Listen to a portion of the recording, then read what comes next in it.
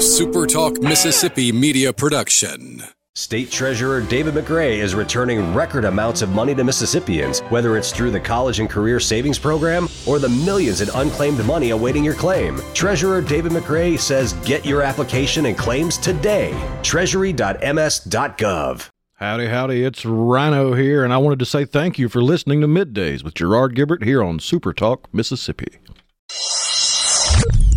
Get ready to go beyond the headlines and join a meaningful conversation with people from around the state. You're listening to MidDays with Gerard Gibert here on SuperTalk Mississippi.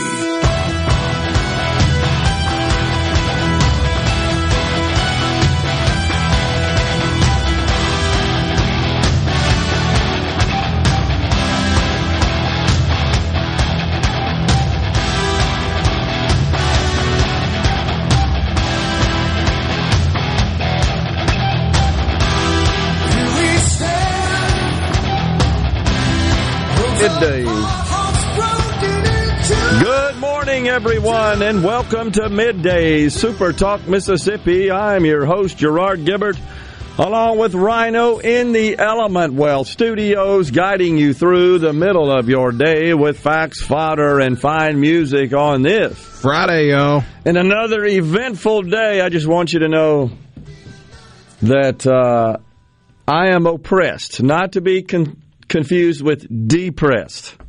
I am oppressed. I'm joining in the ranks of those who claim oppression. I'm just pressed.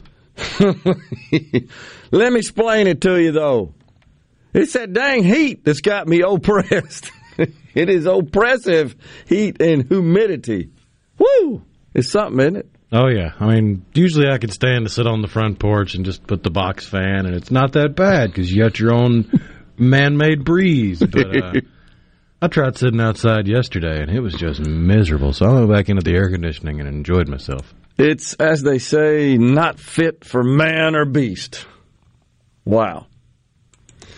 Well, more stuff coming out of the Supreme Court today, but before we get to that, in keeping with the theme of the program, we're going to start out with a little fodder. Will you please explain to the audience what you shared with me post-broadcast yesterday? Talking about birthdays? Yes. This is bizarre, folks. So a couple days ago, in the land of South Korea, they changed a tradition to get in line with the rest of the world. Their old tradition now was when you were born, you were given the age of 1. So you start counting at 1. And then on the following January 1st, they add 1, so you're 2. And then on your birthday, you're 3. And from there on, you just age like the rest of the world does. Every year on your birthday, you add another year to your age. Well, that doesn't really line up with how the rest of the world calculates their age. So, to get in line with the rest of the world, make medical records a little easier to transport, make their record-keeping line up with other countries, with the stroke of a pen, they changed how they calculate their age. So now, in South Korea, they calculate your age. When you're born, you are 0, and on your next birthday, you are 1. So with the stroke of a pen, pretty much the entirety of South Korea lost a year or 2 on their age. So if you're really close to retirement or driving or being able to purchase an alcoholic beverage, you got to wait another year or 2. Well, I wonder if they have a similar program, a retirement program, a government-sponsored retirement program, such as Social Security, because if you did that in France, they'd burn the whole damn country down, right? Of course, they are anyhow, based on the report you shared with us yesterday, some police action they are none too happy about. And it's gotten even crazier. They're setting entire buildings on fire. They're cutting down the camera towers that the police were using to keep track of all of them, including a couple real geniuses that were using a giant saw to cut down one of the towers while their buddies were in the way of the tower falling. That didn't end well for them. They stole construction equipment to tear up stuff. Saw a video of a group of them that stole a public bus and were just running it like crazy through town. They've stolen big rigs and run them through the fronts of shopping centers. It's hysteria over there, maybe even mass hysteria. Wow. Yeah, it's crazy. For sure. I've seen some photos. I mean, it looks like literally the whole country's on fire. It does to me. So, in some other news, just trying to mix it up a little bit here, the state of Maryland now will begin sales of recreational marijuana tomorrow, just in time for the holiday weekend. Go out and fry your brain. They said about 100 stores, which have already been licensed to sell medical cannabis, they're now in the process of getting it all set up for the big recreational launch tomorrow. That's 5 years, by the way, after they enacted medical marijuana. This is cannabis kind of Independence Day, over Independence Day weekend, and so it's nice to be able to pull something together that makes it more of a celebratory, celebratory. Could be celebratory depending on who's partaking. Celebratory occasion, said Brandon Barksdale, co-CEO of Remedy Maryland. What a catchy name. Remedy Maryland, which has a superstore. Get your fix at the Remedy Maryland Superstore. What's a superstore? What does that look like? Just like stacks of bongs or what? What is that? That's when the Wally World is shut down, and it's been a couple different things. It was probably a gym at one point, and now it's a dispensary. I got you. So this new law creates a personal use amount for people 21 and older to possess up to 1.5 ounces of cannabis flower. Possess it. Now, not buy it, possess it. That's half what you can buy in a month under Mississippi's medical cannabis program. So, by the way, Mississippi, we last reported, has seen some 13,000 signed up for the medical cannabis program, newly minted. In the state of Maryland, 163,000 in the program. Now, you can do the math there. That's what, 12x? Believe so, roughly. Roughly, yeah. Yeah. So, 12x, the population of Maryland, however, is not 12x Mississippi's. Just doing some extrapolation there. What's Maryland? 5 million, maybe? 6?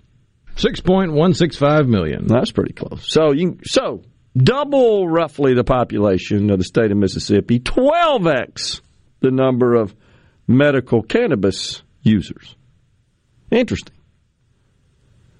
I mean, Baltimore alone has almost 600,000 people. Yeah, I mean, you don't think much beyond Baltimore. Baltimore, as they say in the area. I have an uncle lives up there. Really, it's actually my cousin, but age-wise, I've always referred to him as my uncle. I've always heard good things about the Orioles ballpark. It's great. Of course, you know it was designed by Mississippi State architect, female. And it was one of the first to incorporate some of the old structures to sort of this return to building the stadiums in the downtown areas. It is pretty cool, no doubt about it. Camden Yards, I believe, is what it's referred to. Oriole Park at Camden Yards. Yeah, really, really cool. Agree. In Baltimore, honestly, other than, unfortunately, the crime and all the other urban blight, you know, along the harbor there, that's a really neat area. Now, I hadn't been there in 20 years. I don't know anymore. But this now makes, 23 states, I believe, that have authorized, enacted programs to allow recreational marijuana. I believe 38 have medical. I think this is either 23 or 24, close to half of the states have approved recreational marijuana. And in addition to that, and I know we shared this before, but it's getting a little bit more attention, is the NCAA. They've got a panel which has recommended to the NCAA. They commission a panel to study the matter. You know how that goes. You got to do a study. And they are looking to weed out. See what I did there? They're looking to weed out marijuana from the list of banned drugs for student athlete. Is this sending the right message? Because these are 18-year-olds, by the way. These are 18-year-olds when you enter college and play in college sports. And so you've got athletes who have been disqualified because they failed a drug test. Heck, I remember my son, man, he played, baseball at a D1 school, and center fielder was kicked off right before the season, failed the drug test. And it's just marijuana. But it's, against NCAA rules.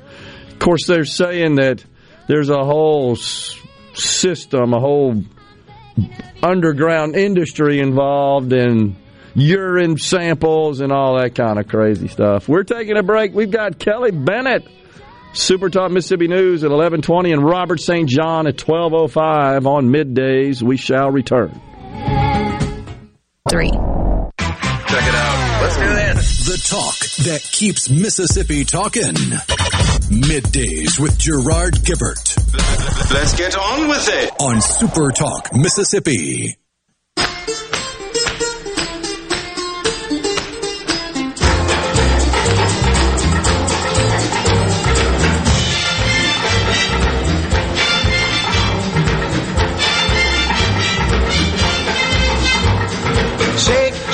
Shake, Sinora, shake your body liner. Shake, Sinora, shake it all the time. Work, Sinora, work your body liner. Work, Sinora, work it all the time. My girl's name is... We are back in the Element Wealth studio. We thank you so much for joining us today. It is a hot one out there. Please be safe. Keep the pets safe as well, folks. So, pardon me, that's the little... So, this is a crazy thing, but the function key on my laptop that mutes your audio. You got one that mutes it, and then you got a couple that control the volume, right? Right. Okay, so when the function key is illuminated, indicating that the audio has been muted, it projects audio. And when it's off, it mutes it. I wonder if this is related to my battery failing. Maybe. Sometimes that can kind of interfere with the OS a little bit if it in the switching process. But I haven't put my new battery in, but I'm going to. Got to go back to the old little computer surgery. Yeah, and it's one of those deals where I was sure that the battery kit that I bought had the tools to open the case because you got those weird little torque screws in there. Oh, yeah, and those aren't even all made the same because you have the Torx and you have the security Torx. That's right. Where it's got the little dot in the middle. Yeah. So, we're back with you. We thank you so much. And we've got text rolling in on the C Spire text line. Dan in Hattiesburg says, well, Gerard, they made their decision on student loans, and it's obviously political, tongue-in-cheek. Yeah, they have. And so the ruling is, folks, from the student loan case that went all the way to the Supreme Court, they have blocked the bailout.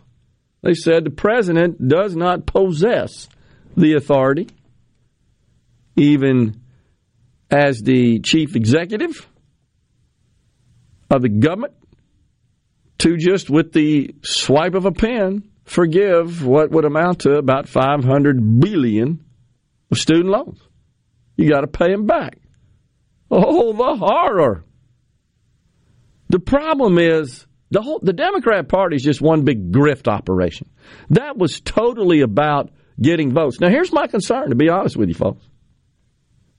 This may help the Democrat Party, just as I think the Dobbs decision helped the Democrat Party. So if you get it right with respect to the Constitution, because remember, the Supreme Court, its mission, its charter, is to be apolitical.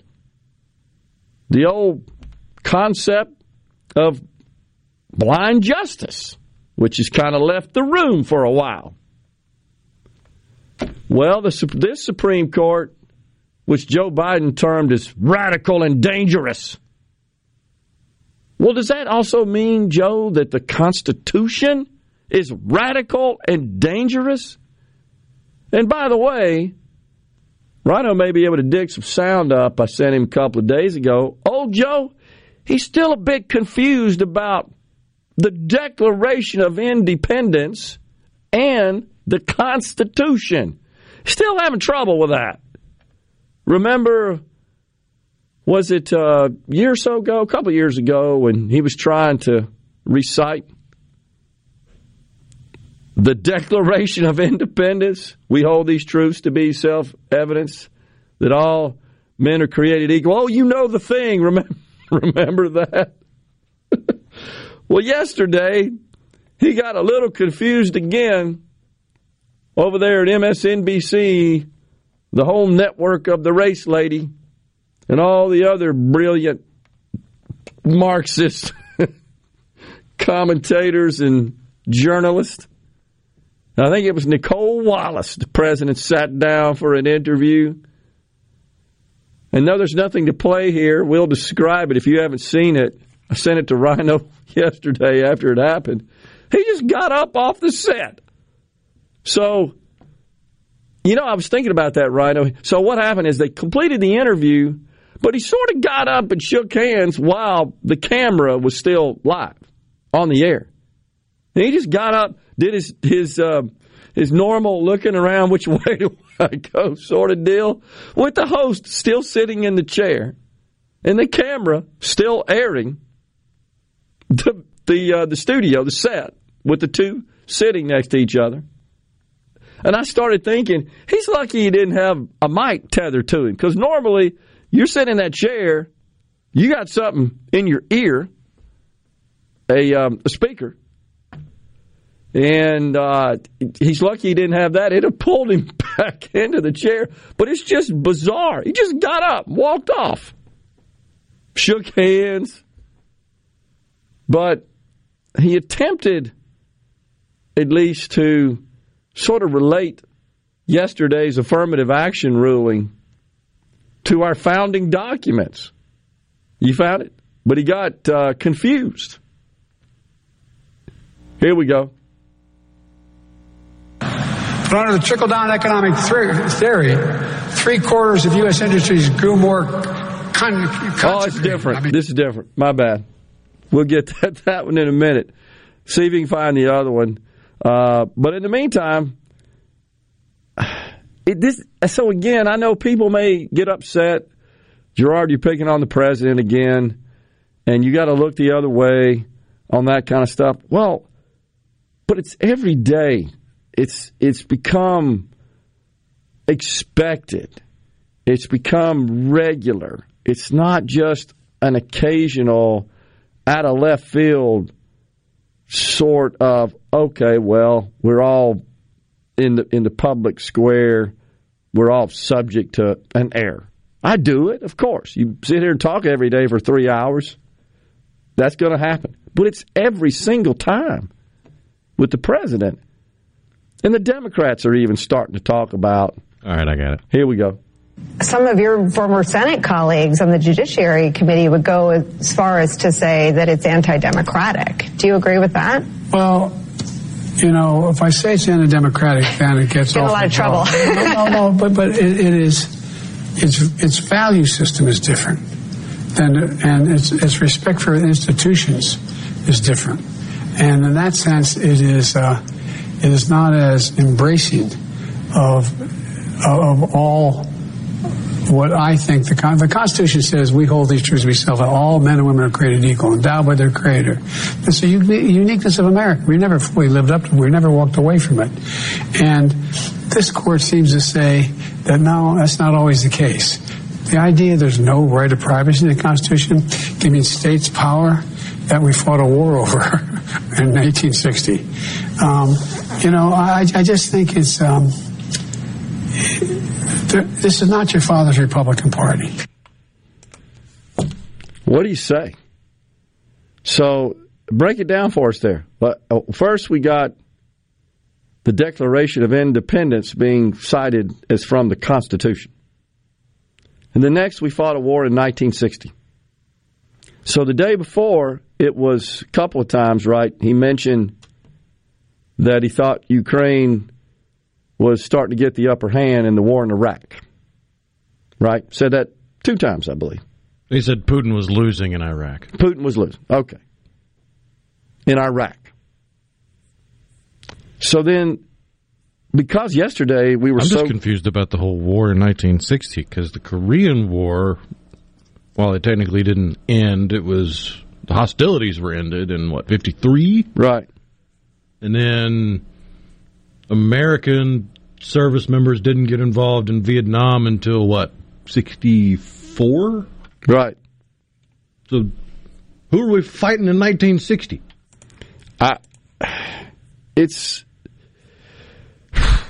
It hurts, honestly. I don't want to sit here and really, I guess, rebuke the president here. But, man, a lot rides on the person sitting in that office. We need someone with full faculties, and how can you listen to this? So from the day before, I didn't get to this yesterday because we were consumed with the affirmative action Supreme Court ruling. When we come back, we'll play some sound from his speech on the economy. And that's what I intended to come in and talk about yesterday and really never got to it, but we'll kick off the next segment with a little sound from the president when he was delivering the speech in Chicago, by the way. Why Chicago? Because it's union-friendly. That's why.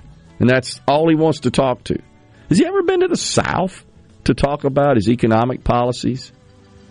Can anybody point to an example of that? We're stepping aside with the Allman Brothers bumping us out of this segment on Middays. Stay with us.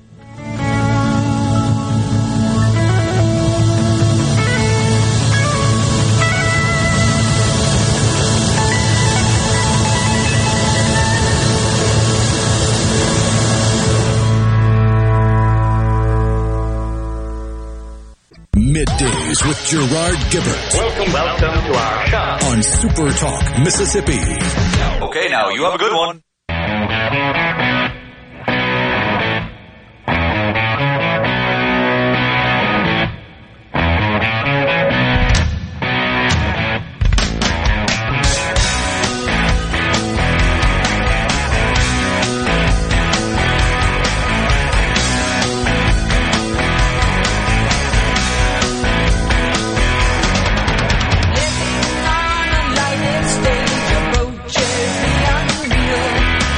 We are back. Thank you so much for joining us. Also wanted to give out, a shout out to Larry from Mize, who frequently sends us texts on the C Spire text line. He came by to say hello down on the Gulf Coast when I was there Tuesday for the Mississippi Municipal League Conference. Appreciate that. Always enjoy getting to meet those out there in the audience, listening and tuning in on C Spire TV and on the web, watching us on video. Always enjoy getting to meet the good people face to face. So I appreciate that. And several other people, too, as well, that I see around when we're out doing the remotes. See, the next one, we're going to be doing the Palmer Home here pretty soon. And then we got the Neshoba County Fair. Oh, boy, the fireworks will be going crazy then, won't they? We're going to have some fun with that. So, it was Wednesday when the president, this was before the Supreme Court handed down its landmark ruling yesterday on affirmative action, and then landmark rulings this morning, which we'll get to. But it was Wednesday when the president was promoting his Bidenomics plan in Chicago, and here's what he said. But under the trickle-down economic theory, 3/4 of U.S. industries grew more consecrated. I'm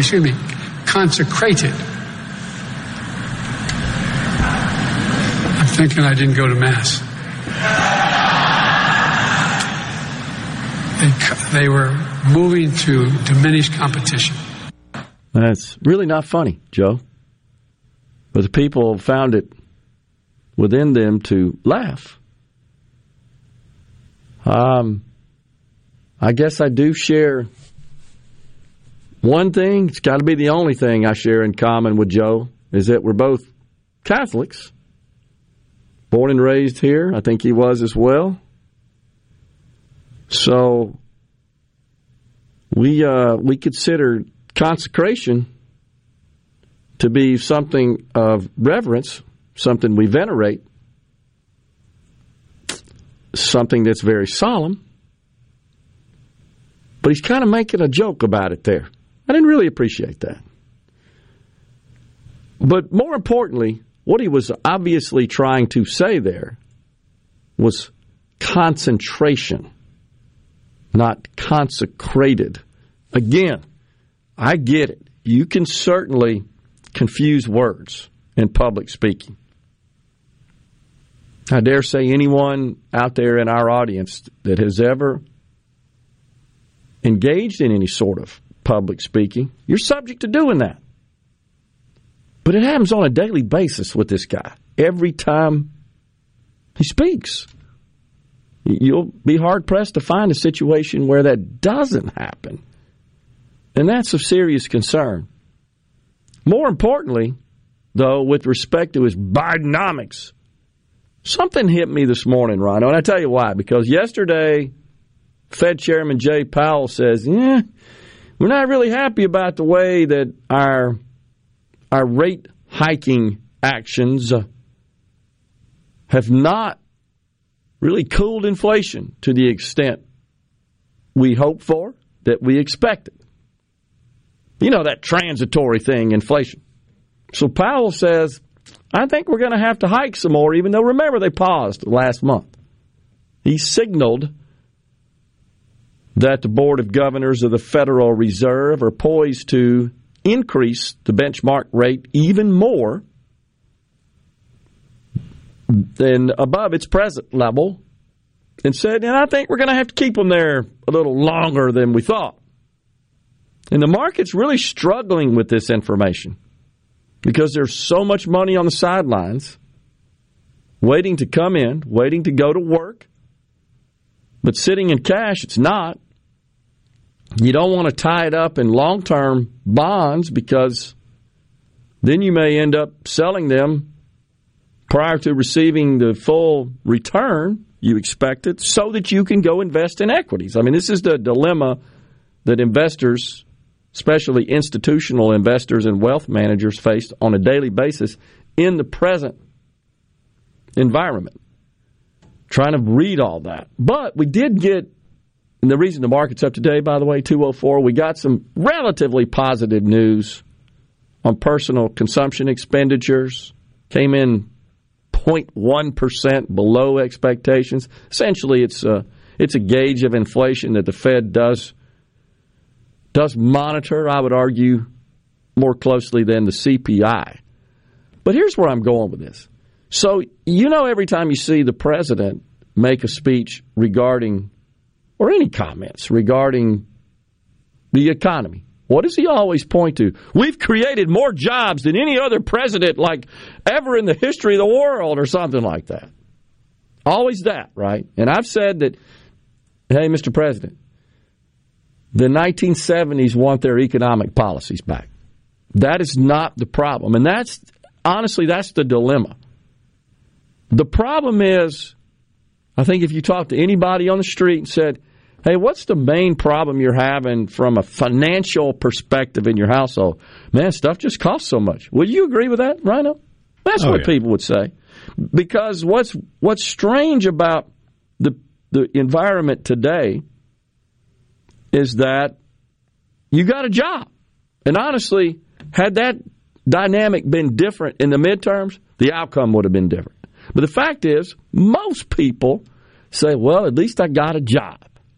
And that's because we have showered so much money on the nation's people out of helicopters that we got to get them to work. They're sitting at home still have that problem. Yet the president boasts about job creation. And the only really valid measurement of his performance in that category would be to compare it to pre-pandemic figures. But he doesn't. He compares it to figures post-pandemic when he and, honestly, virtually all the other elected leaders across the country shut the damn economy down. Go home, don't work. And then what they do, gave us $1 trillion to pay people not to work, just to keep them on payroll. And we paused student loan debt. We increased the Medicaid. We sent the Medicaid match. We sent stimmy checks to them. But we increased the child tax credit and all that stuff. I mean, it was just a host of giveaways, honestly. And now we're all sitting here saying, gee, where did that inflation come from? You 400 PhD economists in the government who said, oh, it's transitory. You missed it. But here's the asinine aspect of this. We got the president boasting about job creation, and we got the Fed chairman looking for job destruction. He ain't happy until unemployment goes up. Think about that. That's just the nutty, absurd part of government. We got the president boasting about something that the Fed sees as bad from an interest rate perspective, from an inflationary perspective. The Fed knows as long as people got money, even though stuff's more expensive, they still got disposable income to spend, and it's really, really, really hard to tame inflation with that going on. That's Econ 101. Typically, inflation and unemployment move in opposite directions. Higher the unemployment is, lower the inflation. The theory being, well, people got less money to spend. Therefore, sellers of goods and services have to be more efficient and honestly have to be a little bit more discount and price conscious because people don't have as much money. The few that are working are your customers, but you still got a whole bunch that aren't. But that's a problem when we keep sending them money not to work. And so we got a president, we got the federal government with fiscal policy fighting the Fed with monetary policy. That's asinine. It just is. By the way, it's another word for dumb, for foolish. But that's what we're dealing with. Incredible. You think they might have a meeting and get together on the same page here? And every time, because he's a political hack, like everybody in the Biden administration, every time Jay Powell gets asked about, hey, do you think the government ought to consider some supply-side fiscal policy as a means to combat inflation? He won't ever say anything about it. Well, we don't do that here at the Fed. No, we're just asking you, Mr. Smart Economist that said this was transitory. Grow a pair and say something. Why don't you go tell Joe Biden, hey, you really got to stop with all this, dude. Have you heard, can anybody tell me, and I know we've got some Biden supporters in our audience, Rhino, can any of them tell me what Joe Biden has ever done that is supply-side oriented policy? Because, you see, that's another way to tame inflation. Produce more. Incentivize companies to produce more. More supply, that tends to balance with demand. You get the picture. That's just Econ 101. We're coming right back. Stay with us. I feel good. 7.3. Covering the stories that matter most to Mississippians. Gerard Gibert. Middays with Gerard. SuperTalk Mississippi.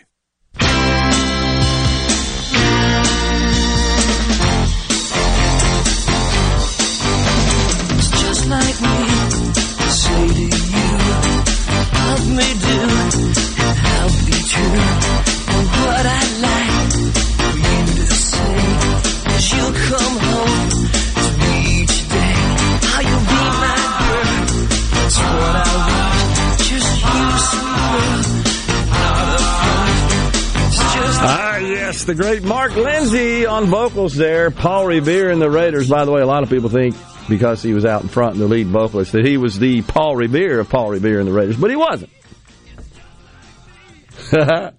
Great tune there. I shared with Rhino yesterday. I hearkened back to my childhood. I don't know what prompted me to look it up. Well, you and I were talking after the show, but I know it was. You sent me the videos of the Beatles. Oh, yeah, with Ringo not playing the drums, just either riding the exercise bike or sitting on a stool with an umbrella looking bored. These were kind of the primitive precursor to the music videos, which I guess came about in the 80s. But this would be 20 years prior in the 60s when they were attempting to do, like, star in little video productions of their popular songs. But they really were faking it, of course, as we know.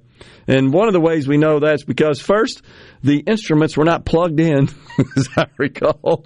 And Ringo comes out, and he just is kind of playing around. He's not really in front of a drum kit playing the drum. But the music sounds pretty good. And it made me think about the show Where the Action Is. From, I think I told you, 65 to 67 it aired. A Dick Clark production. And it was set on a beach. And it was a kind of a beachy time for music, as you remember. Beach blanket bingo. Yeah. And I look forward to watching that every day. It had featured all the popular tunes and the artists, because that's the only way you could see these artists of the day. Sponsored by Clearasil. That's right. We noticed that, didn't we? Got to have some zit cream, because that's who's watching it. It's the zit age, right? Who was the... Oh, Certs, in case you got to kiss somebody. It was Certs for your breath. That was targeted marketing. Hey, at least they didn't have Dylan Mulvaney in it. But I fired it up on YouTube, and that was pretty cool. Watching that. But, of course, a regular... And what made me think of this is a regular band featured on the program was Paul Revere and the Raiders. They were very popular at the time. So seeing them, and that's back when bands would sort of dress up in costumes, if you will, that corresponded with the band's name and theme. Paul Revere and the Raiders. So they all dressed in this colonial sort of uniform. What do you call the hat? The triangular hat? Tricorn? Is that what it's called? Okay. I think so. All right. And that was kind of cool, though. It had the big boots, like the riding boots. Tricorn. Yeah, okay. What do you call the boots? The riding boots? That's what I call them. You know what I'm talking about. The really narrow toe, but came up to your knee. That was right to protect you, right, when you're riding a horse. Call those pirate boots. I don't know what they're called. And but that was kind of neat. Paul Revere and the Raiders. The other one that comes to mind is Gary Puckett in the Union Gap, whatever the hell that was. They were actually quite talented. Gary Puckett, I think, has a great voice. But Thomas in Greenwood says it's a pirate fedora. Well, I always think about the fedora being more what the Corleones wore in The Godfather. I've actually threatened to get one of those with my Italian face and wear a fedora and kind of look like I'm in the mafia, just for the heck of it. Oh, man. So, I don't know. We had a little fun with that. So, we asked about any particular supply-side policies from the Biden administration. Jeff in Forest County says, yeah, I can give you one, the CHIPS Act. Somebody else said the CHIPS Act. So those aren't supply-side policy, guys. So what you're saying is printing money and adding to the debt. And remember, the purpose of supply-side policies is to curb inflation and increase prosperity in GDP. So printing money, which is where this money came from, we don't have it. We're experiencing a $2 trillion deficit. Every additional dime spent by the federal government in the form of new legislation adds to the deficit and adds to the debt, unless it is supply-side policy that doesn't spend money but incentivizes companies to produce more. Printing money and handing it to chip manufacturers, which, by the way, are already quite wealthy. They're already quite profitable. And all we're doing here is not increasing supply. We're just moving it from one country to another. There's no increase in supply in that. At a higher cost per chip because of all the strings attached. Including the stupid child care crap. Remember that came out and a couple of the companies that were looking at the grant said, oh, wait, you didn't tell me about that. I'm not on board with that. But expecting Biden voters to understand actual economics is like asking a panda to solve algebraic equations. Well, print money to hand off to corporations. Now, what the left will say is, well, what do you think all these tax breaks and loopholes are? No, that's allowing companies to keep the money they generated and earned through producing supply. That's what's lost on the left. No, we got to go get more of that. We got to tax them. It's time for Fox News and SuperTalk News. Kelly Bennett with SuperTalk Mississippi News at 11:20. Stay. Welcome to the show that challenges you to think deeply, and look beyond political posturing. You're listening to Middays with Gerard Gibert here on SuperTalk Mississippi.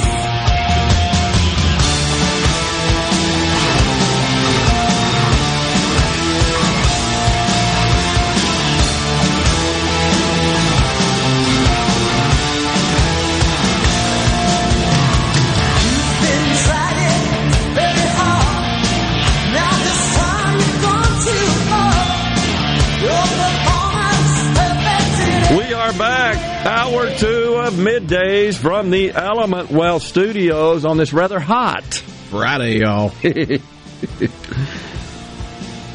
Yes, just a precursor of what's in store for us at the Neshoba County Fair. Looking forward to that, visiting with all of those who are in the political fray. They'll all be there at the pavilion telling the folks what they're going to do, or they have done, or maybe some of both. Never know. Or it could be none of both. So the Supreme Court been busy this week. And I do believe that this is going to weigh into the next election cycle. I just have this feeling, unfortunately, that though I think they got it right, no doubt, that it might be a factor negatively for Republicans in the election. There's already numerous calls from Democrats on the Hill to expand the court. It's radical. Joe Biden said it's not normal. It's not normal? What the heck does that mean? Hey, dude, it's not normal having you in the White House. Oh, man. Now, somebody on here kind of struck a nerve with me. I'm looking for it. Here we go. Jeff in Grenada. This will not be a popular opinion, but we should be more concerned with the max age requirements for president than we are the minimum age. If you would be older than 65 at the time of inauguration, you should be ineligible for president. Well, okay, Jeff, I guess that means I can't run, Rhino.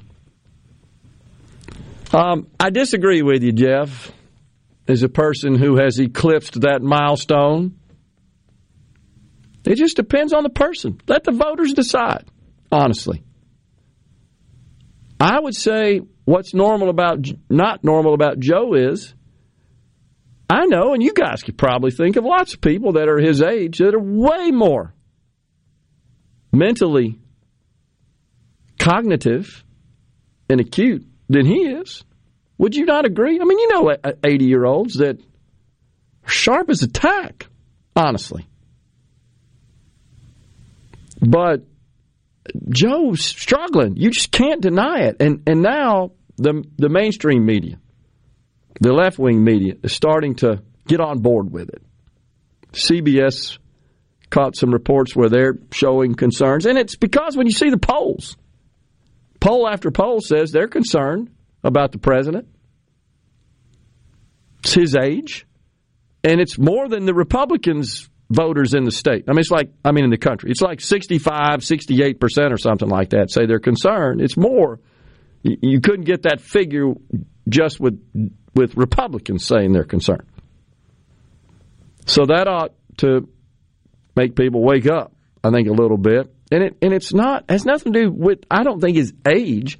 It's that they relate his age to his cognition and his physical frailties. And of course, he's 80, but contrast him to Trump, who's just 4 years younger.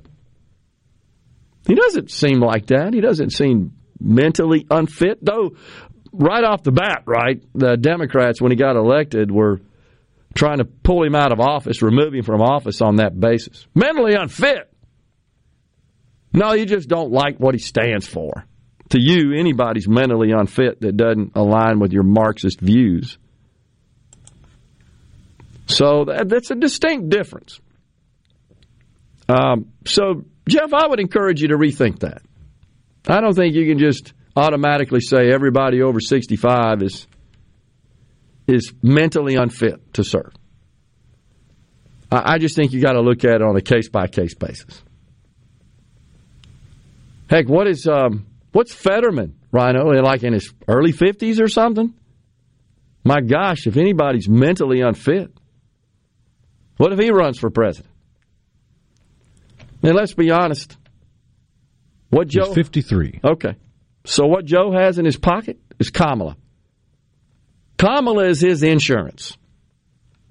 And I think every time Biden gaffes, like walking off the set on MSNBC, like confusing the Declaration of Independence with the Constitution, I mean, maybe I'm weird in that. Look, I don't think you ought to have the Declaration memorized. You shouldn't necessarily be required to recite it from memory, or the Constitution as a president. But man, when you look at just the critical parts of it, you would just think that you'd know a little bit more when you're serving in the high. So I would say this: you sort of got one job when you're there, and you put your right hand there, take an oath. You might ought to know a little bit about it. And again, it's not just once that he's done this, it's multiple times. And just to show you kind of how things have evolved in this country and how entitled we feel we are. So this Supreme Court case that where the majority ruled that a Christian graphic artist who designs wedding websites can refuse to work with same-sex couples on religious objections. Okay, so in Virginia, I track this paper, the Virginia Pilot. I receive it daily in digital form. And, of course, Virginia is quite left-leaning. Heck, most newspapers are quite left-leaning anyhow. So this is the first paragraph in the report. This just came out an hour ago. First paragraph, the title, Supreme Court rules for designer who doesn't want to make wedding websites for gay couples. And by the way, the photo, Rhino, that they feature in the article has a camera looking towards the sky. On the left side of the photo is the steeple of what you can tell is a church. I guess symbolizing marriage. And then there's a flagpole, like you typically find at a church, with the American flag on the pole at the top, like it's supposed to be, and then the LGBTQ flag below it, in front of this church. The first paragraph, in a defeat for gay rights. That's all you need to hear. That's the first paragraph. That's the opening segment of a statement in the first paragraph of this article. See, here's the problem with that. You don't have the right, nobody does, for someone else to produce anything for you. That's not your right. This has nothing to do with gay rights. This has to do with rights of Americans, guaranteed by the Constitution, brilliantly drafted by our framers. You don't have the right to someone else's work product. What you do have the right as a business, in my view, is to do business with whoever the hell you want. If they agree to pay you and you agree to sell them something, you got an agreement, that's just a transaction. That's an informal contract. Sometimes they're very formal contracts. And so somebody asked, do you think this is going to carry over into other businesses? I hope so, because that's the way it ought to be. Now, some people may get mad and say, oh, no, that's discrimination. No, discrimination is forcing the business to do something against their religious objection. It shouldn't even have to matter if it's a religious objection, in my view. And so, you know what protects against that? You like money. You got to have customers to survive. You treat people unfairly. I'm not doing business with them and them and them and them. You're going out of business. I can't think of a situation where I ever refused a customer on any basis such as that. I will tell you that I have refused opportunities on the basis of the hassle factor, the risk factor, sometimes the financial aspects. I've fired customers because they just pay slow. Okay, but the problem is, if that customer is of a particular persuasion from a race, gender, ethnicity, then they may come back and say, you only did that because I'm such and such. No, I did it because you don't pay. And I've done that right here in the state of Mississippi with a couple of big customers that would shock you. And it's not that they didn't pay. It's just, man, I can't do 724, 365 all holes barred service, and you pay me once every 120 days. I can't survive like that. It's not worth it. You're fired. I want that right. Every business deserves that right. That's capitalism. I made that decision. We're coming right back with Alyssa Arbuckle. Stay with us. The talk that keeps Mississippi talking. We're rolling. Hit it. Go. Play it. Middays with Gerard Gibert on SuperTalk Mississippi.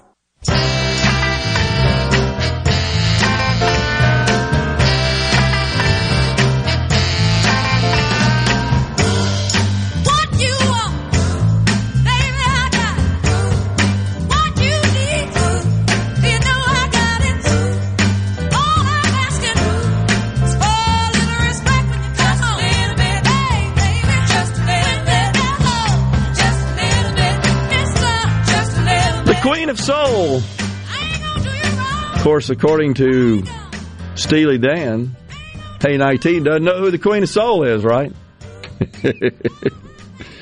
All right, joining us now, Alyssa Arbuckle, multimedia journalist with SuperTalk Mississippi News.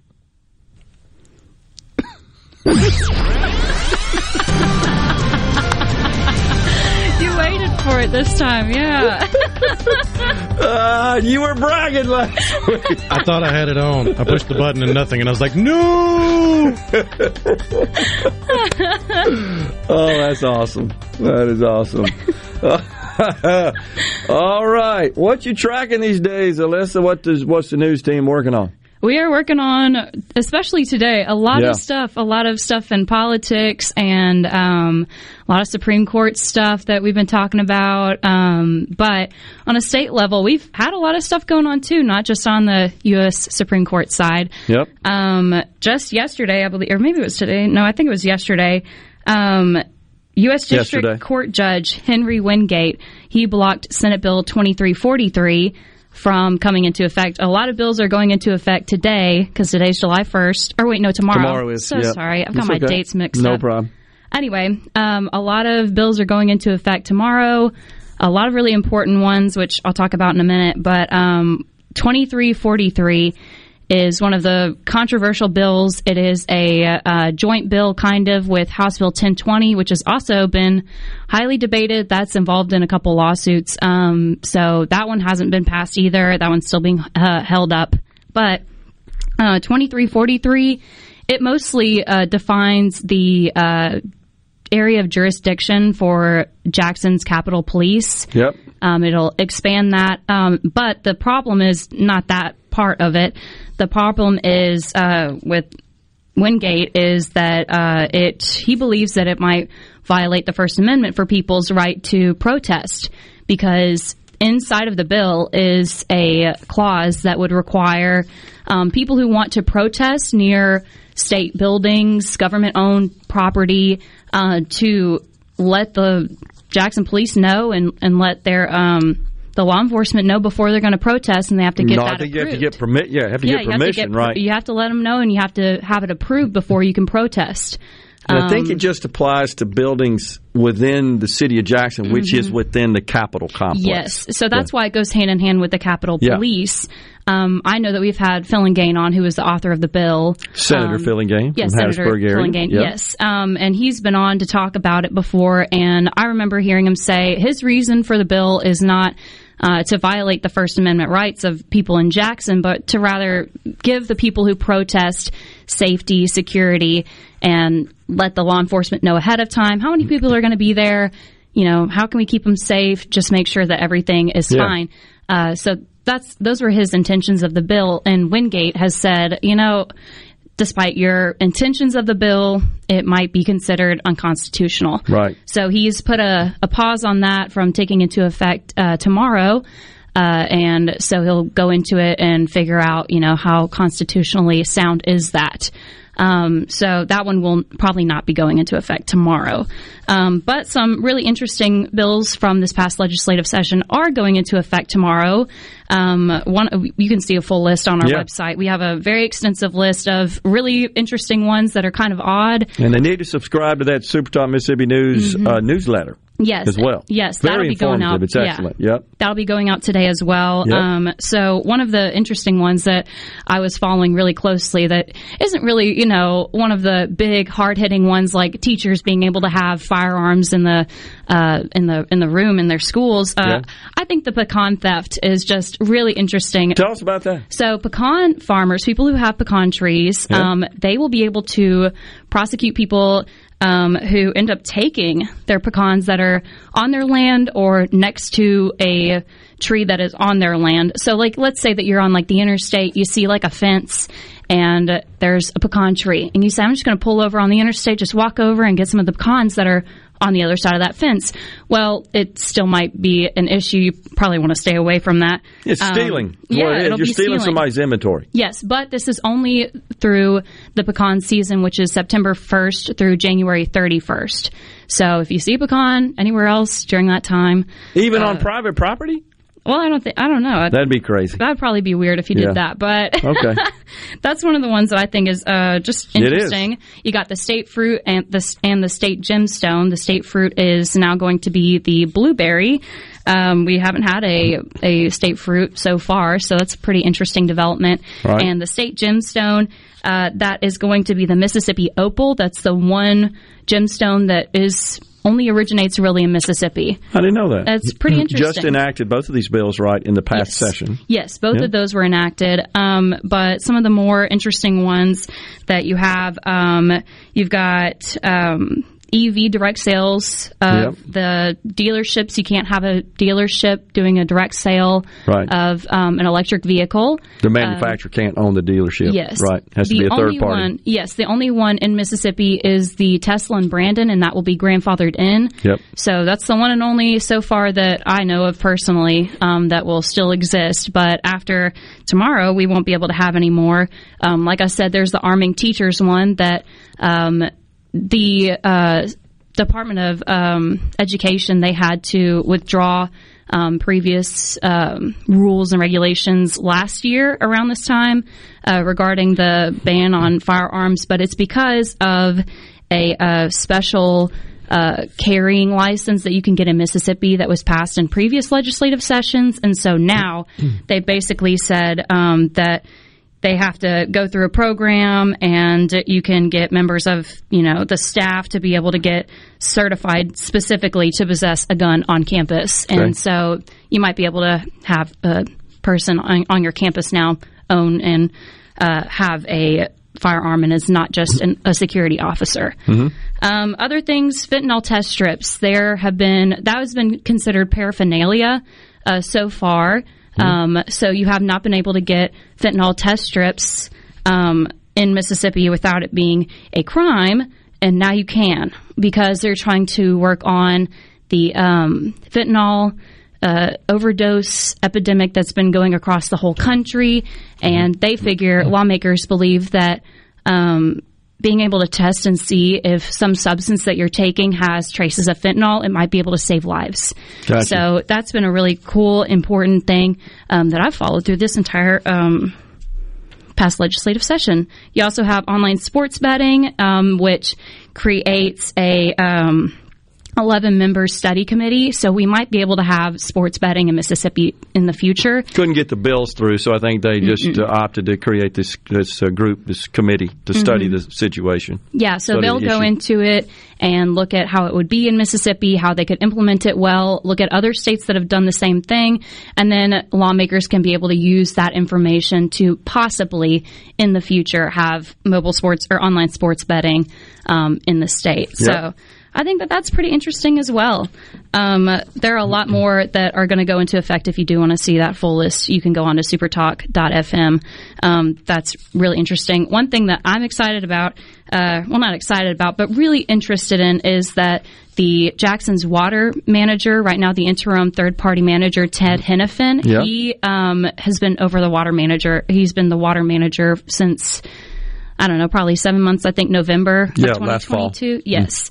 And so he's been able to do a lot of stuff with revamping the water system, making sure that the residents have clean water, that the breaks in the water lines are fixed, and doing so, and getting a lot more funds for more improvements.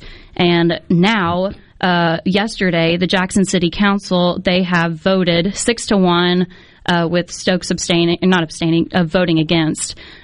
They are going to take Ted Hennepin and put him over the sewer system as well, because there are over 200 areas that are big having problem. Yeah, a lot of residents complain about smell. They know that there's raw sewage, just footsteps from their house. Yes. Honestly, their residents. Yes. So there, right now, there's, according to what I've found, there's over 200 areas across the state, or not across the state. Oh my goodness, across Jackson, that are having issues where wastewater that's untreated has come out of the system and is just going into the environment, including the Pearl River. Including the Pearl River, yes. And so it's been an issue for residents. They've had to go out in their streets, and they just have raw sewage in their streets in some areas, and they want to be able to fix that. And Ted Hennepin, since he's been able to make sure that there aren't any more boil water notices for the past, year, or 6 months or so, since Christmas, there haven't been many boil water notices since in Jackson. I'm going to refrain saying what I'm thinking right now from saying it, by the way, with respect to the sewage in the streets. It's ridiculous, honestly. Yes. Okay. All right. Well, man, that was a whole bunch of information going on here in the state of Mississippi. Appreciate it, Alyssa. Yeah, always appreciate the great work the SuperTalk Mississippi News team does. Thanks for coming in. Thanks for having me. Yeah, we got Riders on the Storm by the Doors bumping us out. JT Mitchell's favorite. Coming right back in the Element Wealth studio.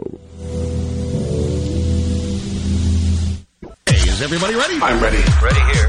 Middays with Gerard Gibert on SuperTalk Mississippi.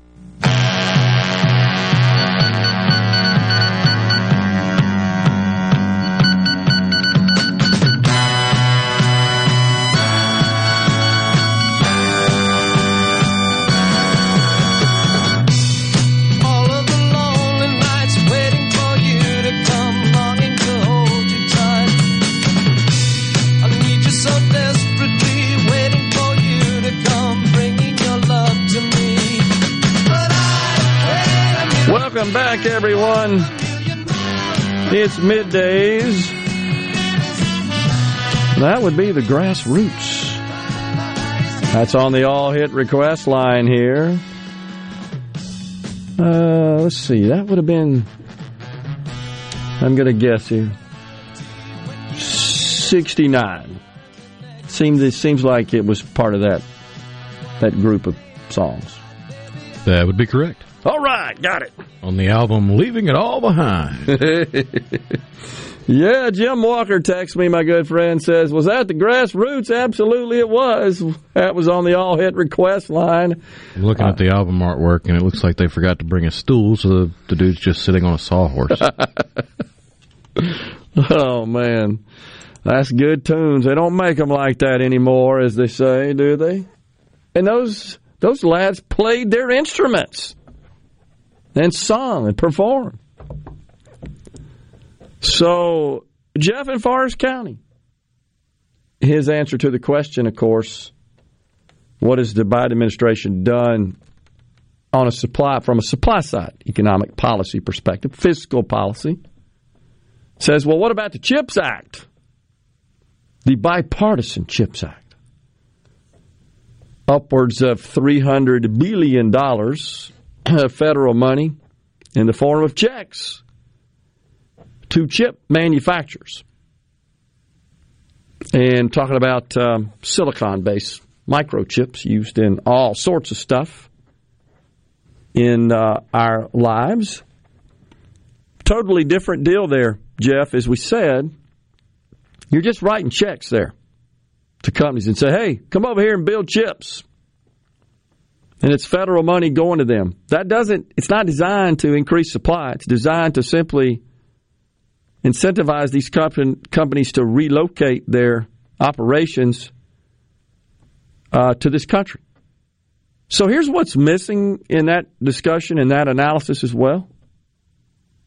The primary reason they moved operations abroad, China, Taiwan, cost, as you said. And why is there such a cost difference? Unions. That's why. Government regulation making it far more expensive to operate in this country. So supply-side policy would have been to tear down and repeal some of that onerous legislation and not pander to labor unions. Now, the good news is, as time goes on, we don't need that many people working in the chip factories to make those chips. So it's technology and innovation driven by, I know this is a dirty word to leftists, profit. That's what will increase and improve the supply. I should also point out that this whole movement stemming back from the 70s of relocating manufacturing of certain goods, certain items to the Pacific Rim was pushed by a more left-leaning consulting organization, McKinsey. You need to just outsource that. You need to just offshore that. That's what started that trend back in the 70s. Same is true in software development. A lot of software development was offshored. India, jam-packed with capable SQL developers. I dealt with them a lot. And honestly, they'll work for about a fifth of what a domestic engineer would work for. Now, many of them seek to immigrate over here. No doubt about it. But it's a risk, of course, and it's more of a hassle. And that can cause some costs, but the market sorts these things out. It's not a place for government. So Jeff goes on to say, how is that different than incentivizing Nissan to build a factory in Canton? Well, I'll answer that. First, and the most obvious distinction is that we're talking about federal money versus state money. That's the most obvious difference. And so, also, the state has to balance the budget. The federal government does not. It can just print money, which is what it does, and lap that onto the debt and say, here, Intel, here, NVIDIA, and other chip manufacturers, Micron, here's some money, go build some chips. That's different than the state abating taxes in exchange for a massive investment from a company. Now, I know some folks may have some problems with that. may object to that on the basis that, well, that's just corporate welfare. I certainly appreciate that. I get it. And I think in our past there have been some of these deals that, in looking back, those involved in them would say, yeah, we should have structured that different. And the main difference or the main change they would have made is, we got to make sure we're getting a return on our investment. If we're going to abate taxes, corporate taxes, property, usually it's a package. And with the MFLEX program, with the MDA, you've got various choices. It's flexible. That can make, when government decides to extend those abatements, those incentives, sometimes it's based on, incentives are rewarded based on income taxes received from the employees that are hired by the organization receiving those incentives. Now, of course, if we eliminate the income tax, that goes away. Then you have to look at other items that the company, other ways the company would produce a return on that investment. But we're talking about state money versus federal money. And again, I understand some people would object to that and call it corporate welfare. I can also tell you that working in economic development, it's very, very competitive for these projects. You're dealing with other states, and you can certainly shut the door and say, no, we're just not doing that. We're not playing that game. Okay, well, then you won't get any of them because your neighboring states will.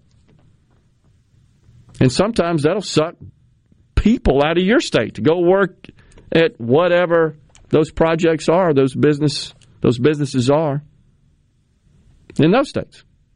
So it's quite the dilemma. But in my experience the last 3 or 4 years, it never even comes up anymore. What I hear from all these prospective businesses looking to either expand, and they already have operations in Mississippi, or invest in, build new facilities, create new businesses in Mississippi.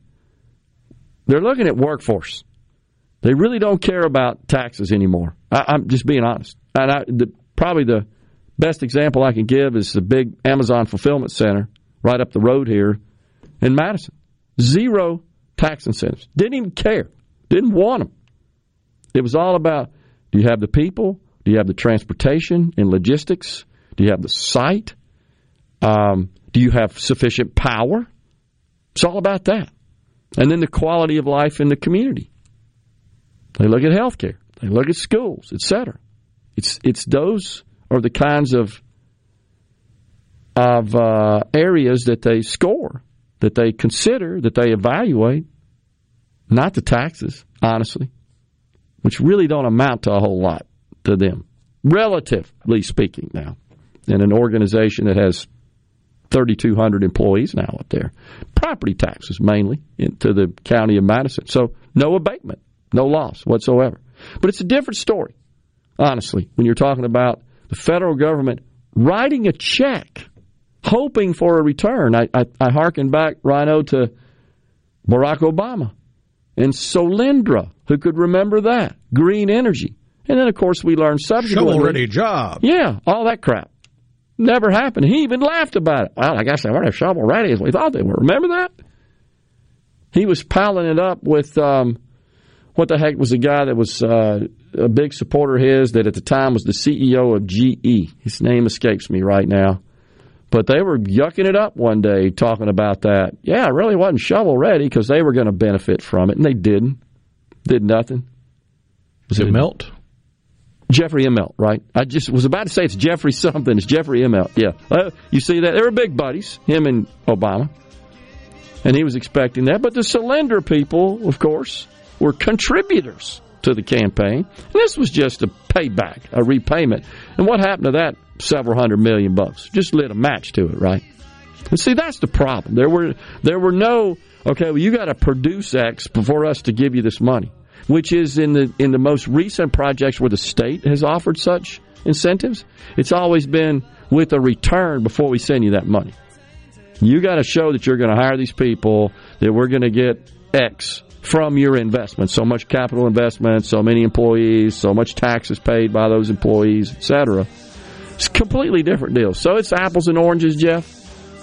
We're coming right back with more here in the Element Well Studios. Robert St. John Restaurateur coming up at 12:05. Middays with Gerard. Good for America. Good for fans of justice and truth. Good for us. SuperTalk Mississippi. This is what we stand for.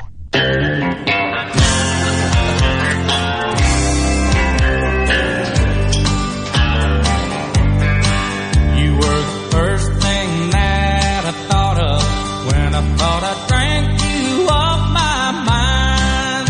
When I get lost in the liquor, you're the only one I find. If I did the things I ought to. We are back in the Element Well Studios. We're going to have to dig up the old George Jones, I don't need your Geritol. Oh, man, because so somebody said that we should, let's see here, we should do cognitive tests. Yeah. Gerard, I'm in the medical profession. Physicians must take an IQ exam to continue to practice past a certain age, 75, I believe. If that's a requirement for physicians, then why not for our POTUS? Enjoy your show, Sheila and Tupelo. Okay, well, so Sheila, would you also apply that to members of Congress, members of the legislature, statewide leaders, essentially all offices, or just president? Because it seems like if it is sensible to do that, prudent to do that for president, it would be prudent to do the same for all offices. But I would ask, can't the people figure that out? I mean, shouldn't that be settled at the ballot box?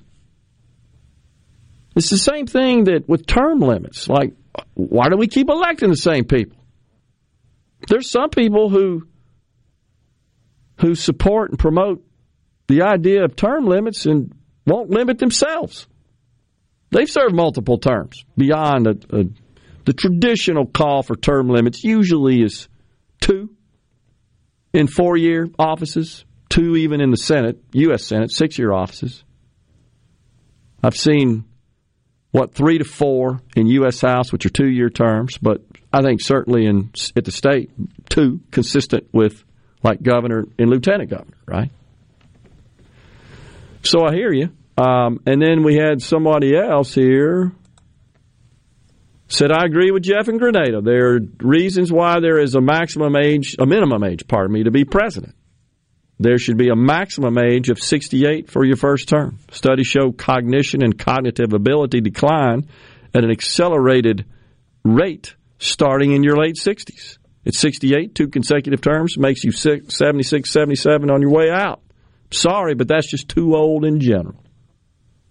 Put me out to pasture there. Okay, so that's just that's a blanket approach. Just it doesn't matter. Based on your age, you're just not fit. I would say there are a lot of 35-year-olds that aren't as fit as 75-year-olds from a cognitive perspective.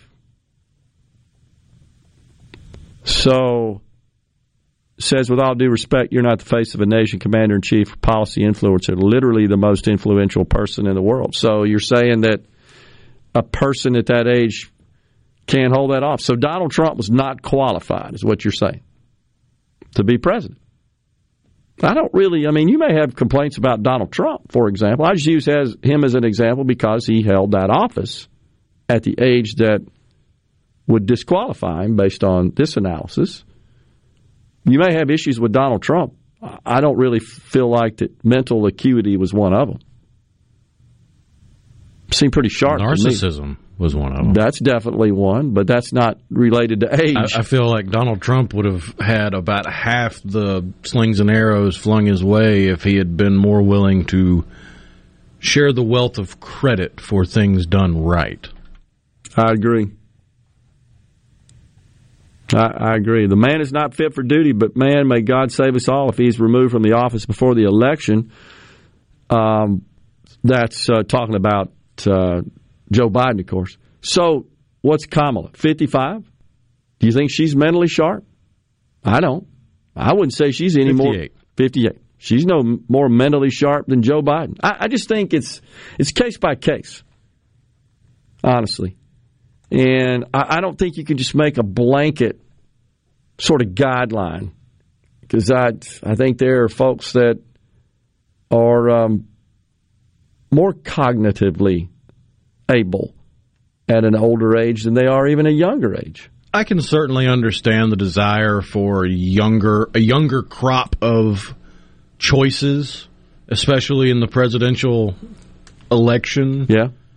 But I'm with you. I don't agree that there should be a hard limit placed on just a blanket. You can't run if you're 65, 68. No, even if it's you can't run if you're over 100. Like, if they're still able to campaign at 100 years old and convince a majority of the country to vote for them, that's up to the voters. Let the voters figure that out. I do understand the desire for a younger group of people to run, because it does seem like a lot of politicians are insanely out of touch with the reality of living in America under the age of 40. I totally agree with you, Rhino, but it doesn't have to be that way. You can be at an older age and still be in touch and still maintain some knowledge of that. You just have to make the decision you're going to do that. You have to commit yourself to do it. I think the problem is you get older, you're just less likely to do that. You're removed from it, so you got to work a little harder to stay up with it. We're coming right back with Robert St. John after Fox News and SuperTalk News.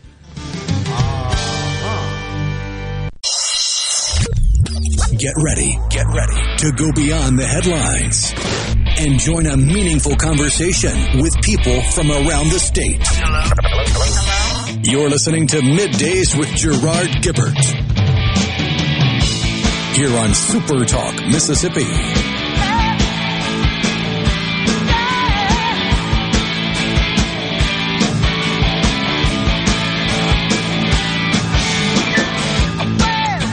Welcome back, everyone. Hour 3 of Middays is on. We are in the Element Well Studios on this Friday, y'all. Joining us now, Robert St. John, restaurateur, chef, SuperTalk Mississippi columnist, and quite the author, by the way. I wanted to let you know, Robert, how much I enjoyed your article. Welcome to the show. Hey, Gerard, how you, buddy? I'm doing great. To see you again. I wanted to also tell you that I have enjoyed myself a few times at Highball Lanes. What a great job you did there. Yeah, it's fantastic.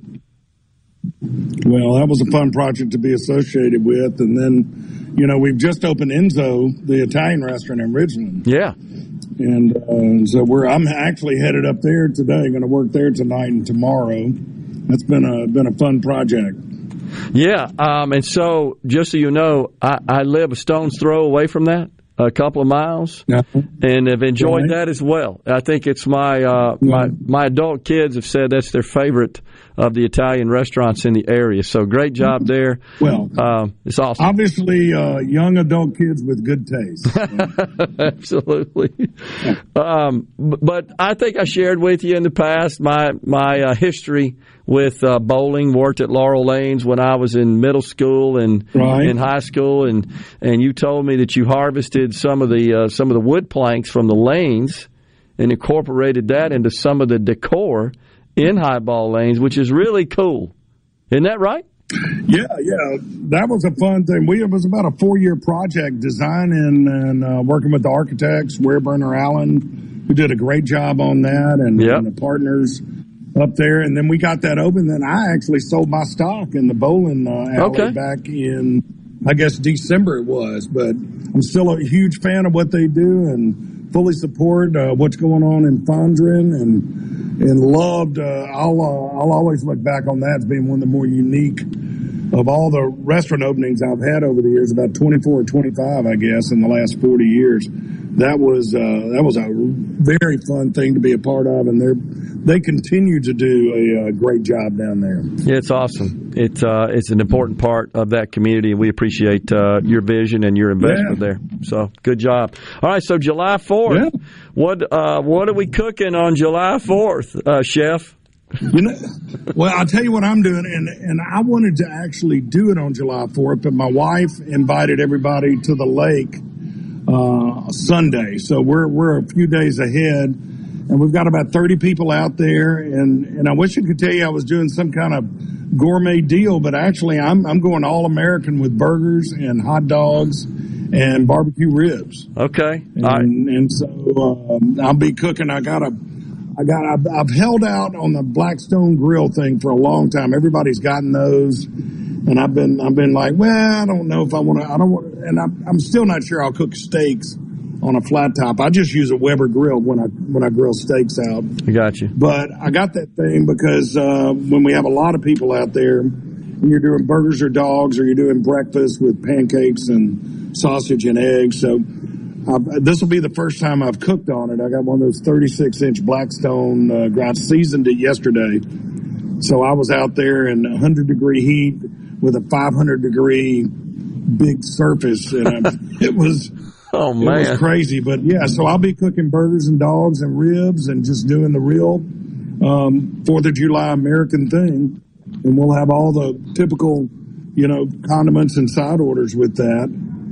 Man, that's neat. Actually, I'm cheating a little bit, and I'll be honest with you, because, I'm getting the burgers and the buns and the hot dogs and buns from Ed's Burger Joint here. Okay. Our burger concept. So I'm getting those in advance, and I'll cook them myself. But instead of going to the grocery store, I'm just pilfering out of one of my restaurants. And I shouldn't admit this on the air because my friends who are true barbecue aficionados will scoff at this, and I understand, and I will take all the scoff they want to throw my way. But we have an Alto-Sham in the kitchen at Crescent City Grill. And for those that don't know, an Alto-Sham is a slow cook oven that has the heating element on all 6 sides. Right. And we have a regular one that we cook prime rib in, and then we have a smaller Alto-Sham that's a smoker as well. So you put chips in there, and I'm putting some baby back ribs in, and we're going to smoke them in the Alto-Sham, which is totally, I know, save the emails, save the comments. I know that is not legit barbecuing. And I write about it all the time. I'm all about not using any artificial fuel and doing the real deal with pecan wood or hickory or whatever you want to do. But I'm making it as easy as I can on myself because I know it's going to be about 100 degrees out there, and I got to feed 30 people. So I'm cooking the ribs in advance at the restaurant and bringing them out and just heating them up. Wow. So you're making me hungry now, by the way, Chef, talking about all that stuff. So.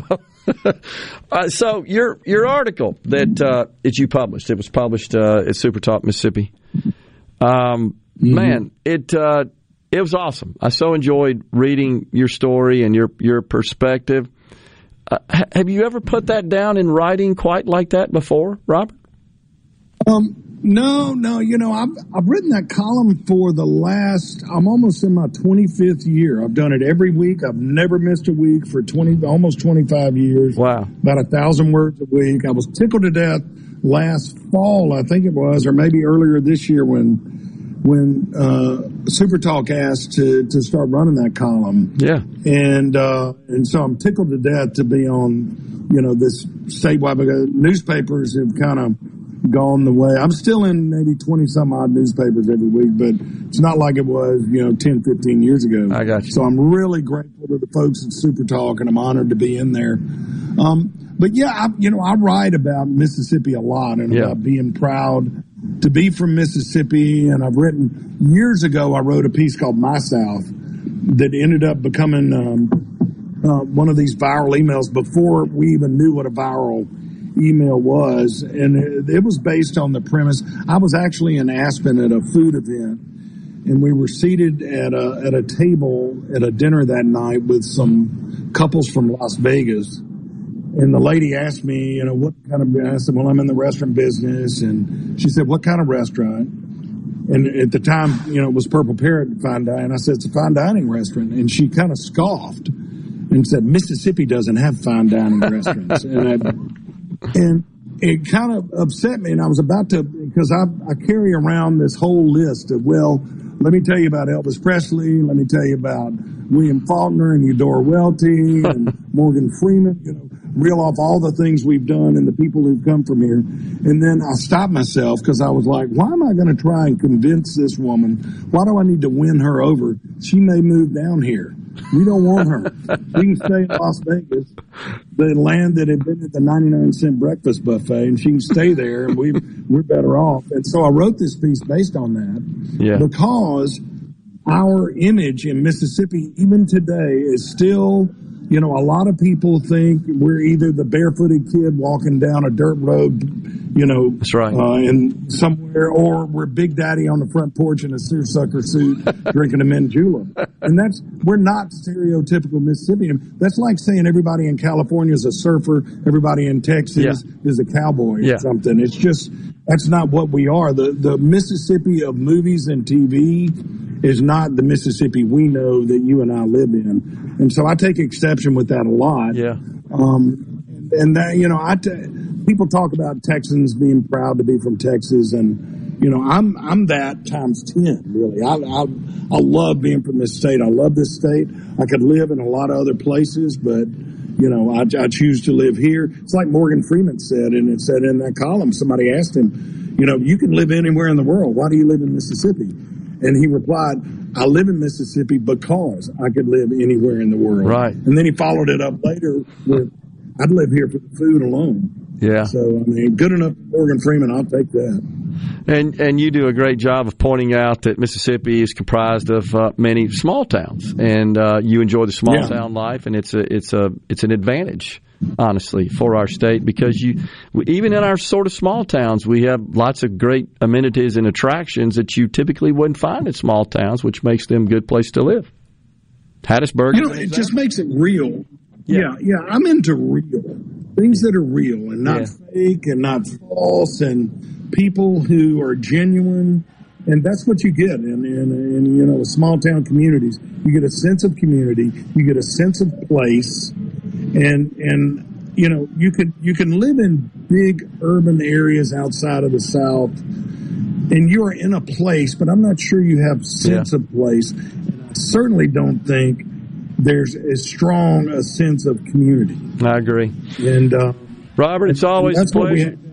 Yeah, I agree with you. It's always great to talk to you, man, and congratulations on all your success, and thank you for investing in and believing in Mississippi and being a great Mississippian. And I'm sure we'll be talking to you soon. You have a great July 4th. Take care, my friend. Happy 4th, buddy. You got it. We're coming right back with more in the Element Wealth studio. Stay with us.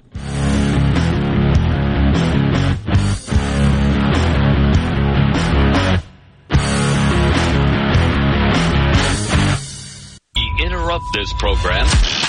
Gerard Gibert. Here we go. This is huge news. Huge news. You need to listen to this.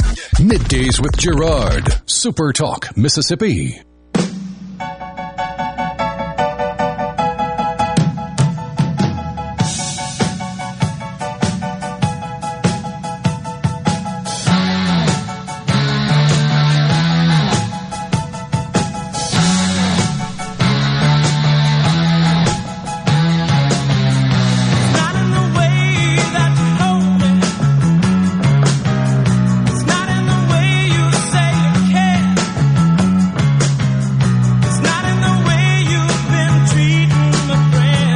The great Toto, that had to be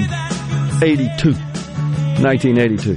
Another guess. How'd I do? I think it was 78. But shoot. Missed that one.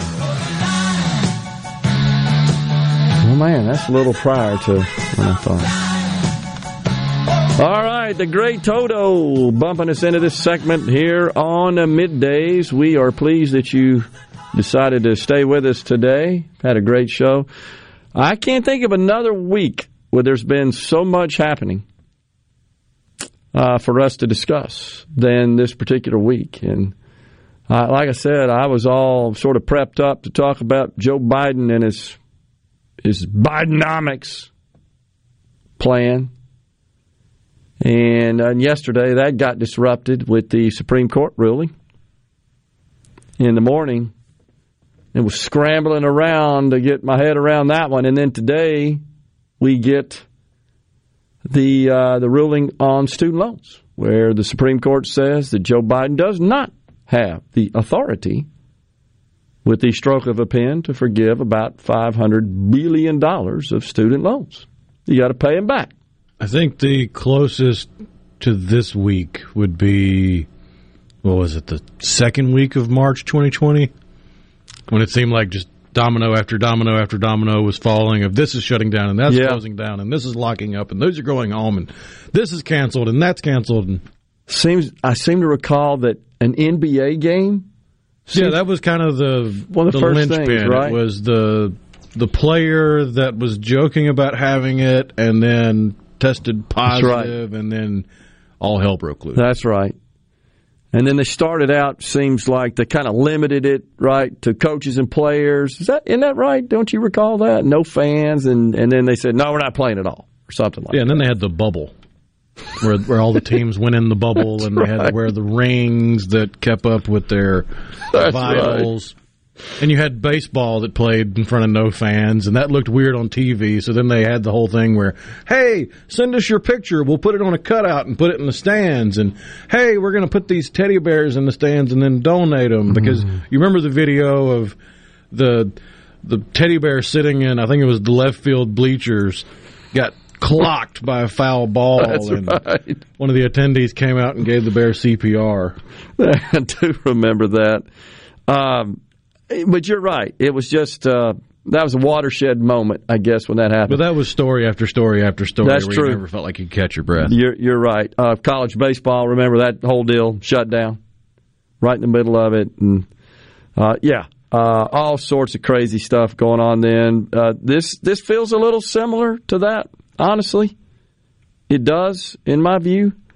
When you just look at the volume of news coming out, and I guess especially when you've got the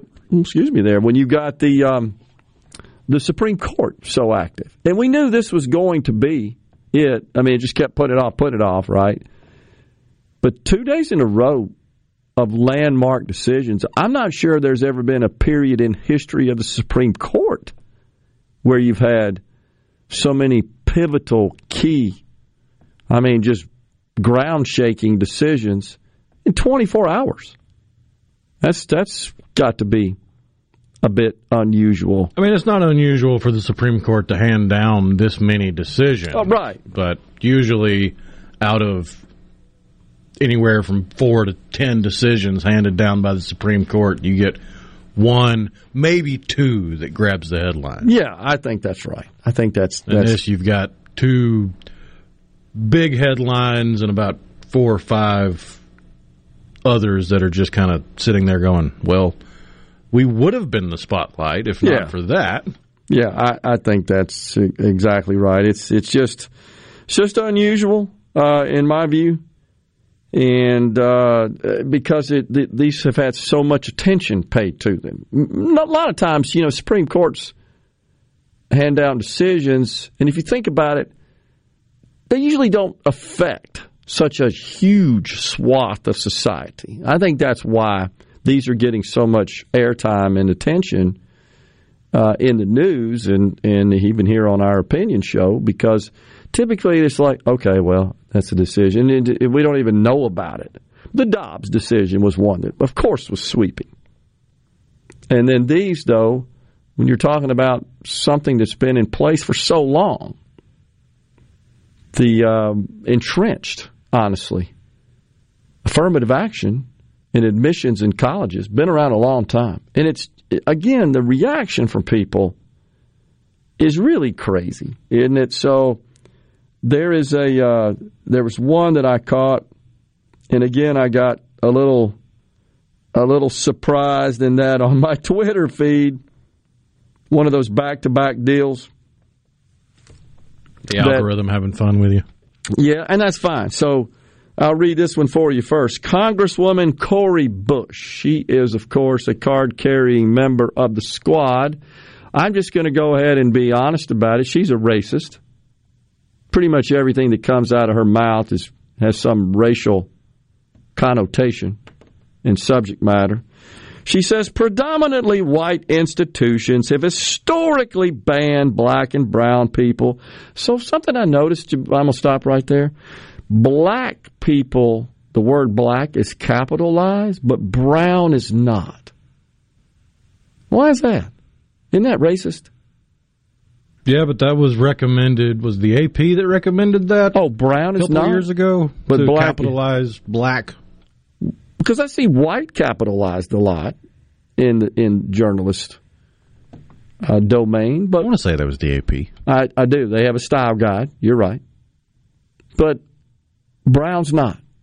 That would seem to be racist to me. I'll continue. Black and brown people from accessing higher education. Affirmative action continues to help level an uneven playing field. SCOTUS's decision to strike it down is yet another attack on our rights. We need court reform.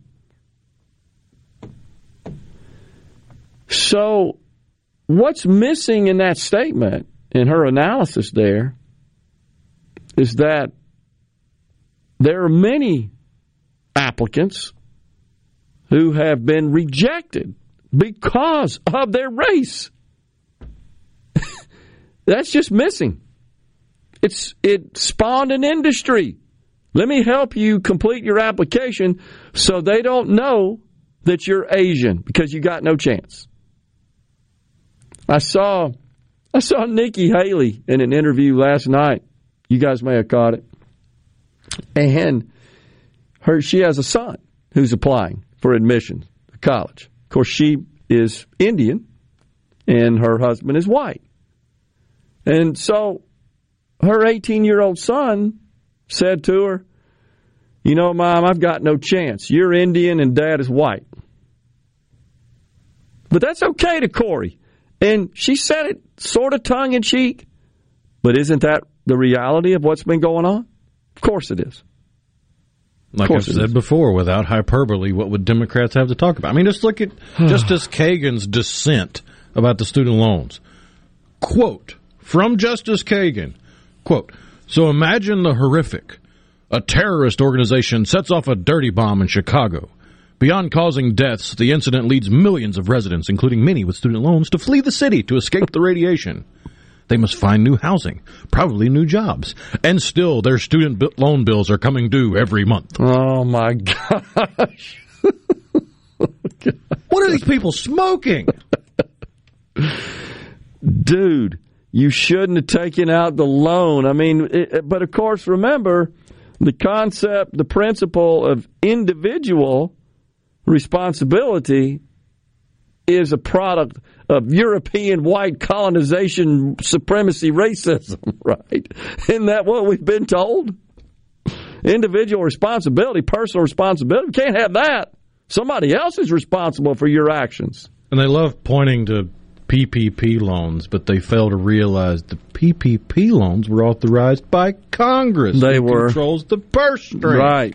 If Congress would have tried to cancel student debt, this wouldn't have gone to the Supreme Court because they'd have had the authority to do it. You're totally right. Okay, so somebody said something to me. Was it you, Thomas, that said that you sent so much stuff today? Bailouts, right? Didn't you say something about bailouts? Yeah, here you go. To play devil's advocate, says Thomas in Greenwood, do banks and corporations deserve bailouts?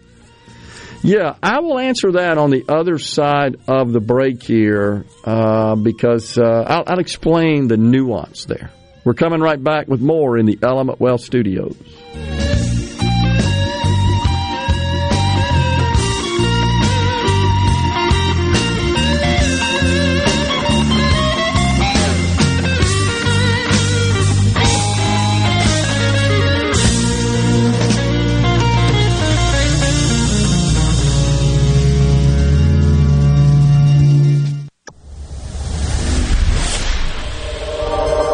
Gerard Gibert.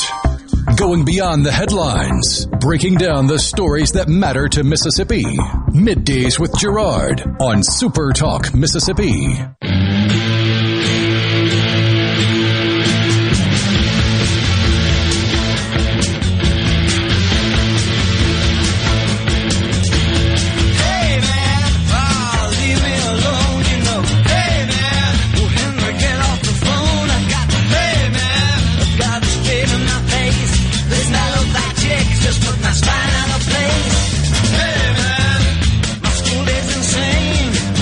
Welcome back, everyone. It's the final half hour of Middays from the Element Wealth Studios. Somebody in Scott in Hattiesburg wanted to know if we'd talked about the central bank digital currency, major change in money and banking set to roll out by the Fed tomorrow. We've talked about it. A, we've talked about it. B, that's not what's rolling out. What's rolling out is the Fed Now, which is really a significantly improved clearinghouse system that makes transactions instantly available. It's a modernization of the technology the Fed uses to clear transactions between member banks. So it's not. I've seen so many people are confused about this and say that it's the new central bank digital currency. It's not. It's really a much needed improvement to the Fed's clearing systems, which are brutally complicated.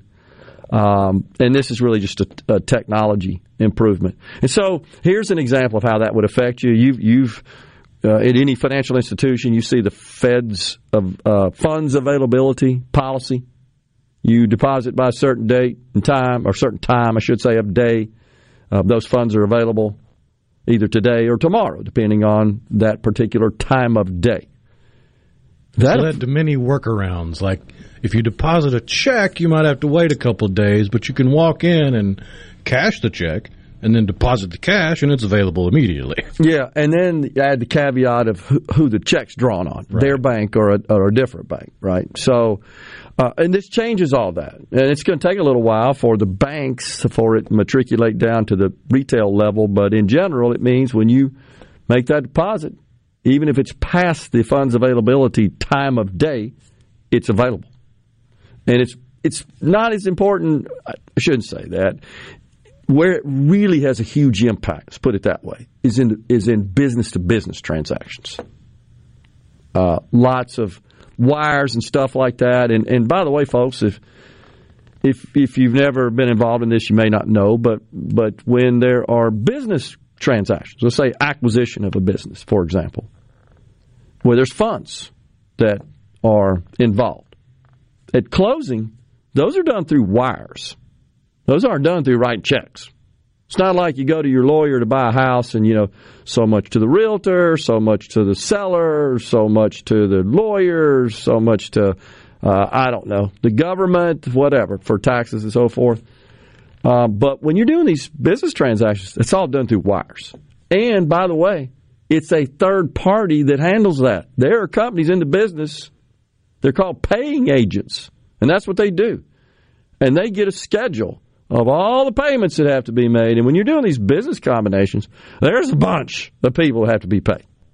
It's basically reality catching up to fiction, because you see in the movies where somebody's doing something and they pull out the suitcase that's a laptop and you got to put in your hand and you get the fingerprints and it scans your eye and we're going to wire you $10 billion. That's right. It's there in their account immediately. Well, it's kind of what's happening here. Right. Yeah. Now reality's catching up to that.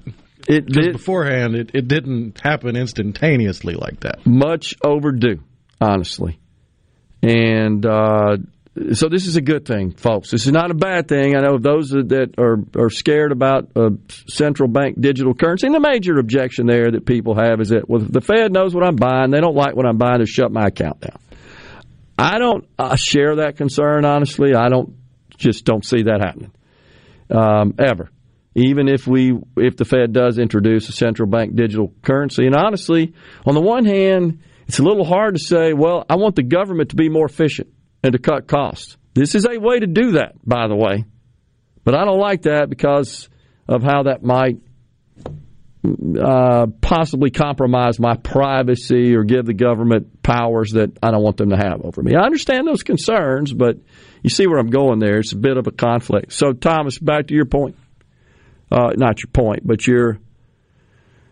Oh, my gosh, Thomas, what a book of text there. Let me get back to your other one about the bailouts. I said I'd get to that. So, as part of the famous TARP program back in the Bush administration, in the wake of the 2008 crash of the financial system, not really the crash of the financial system, but the crisis, as a result of all these credit default swaps that were being defaulted on, and also the subprime lending craze that was going on prior to that.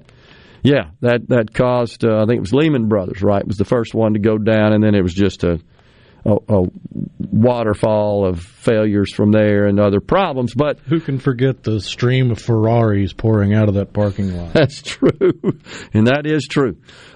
So what happened is the government stepped in and authorized what are commonly referred to as bailouts, mainly to the banking industry, also to the automobile industry, right?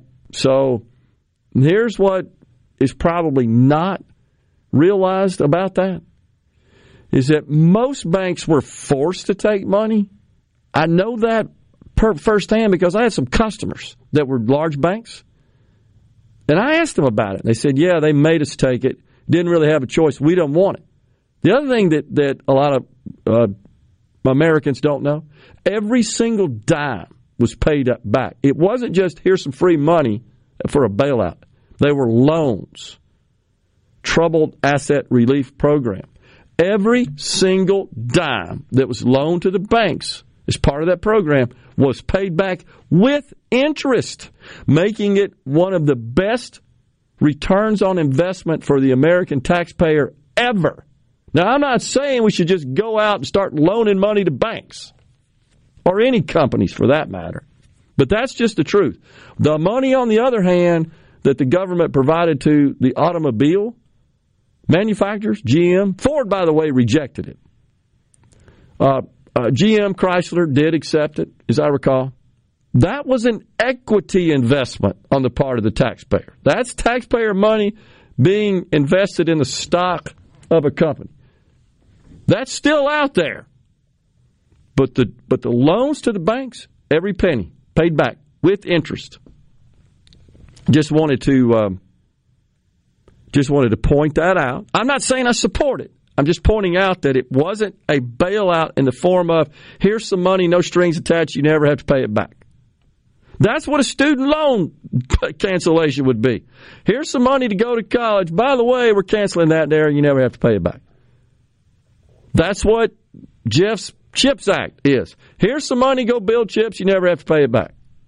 I just want to point that out. I think that's an important distinction.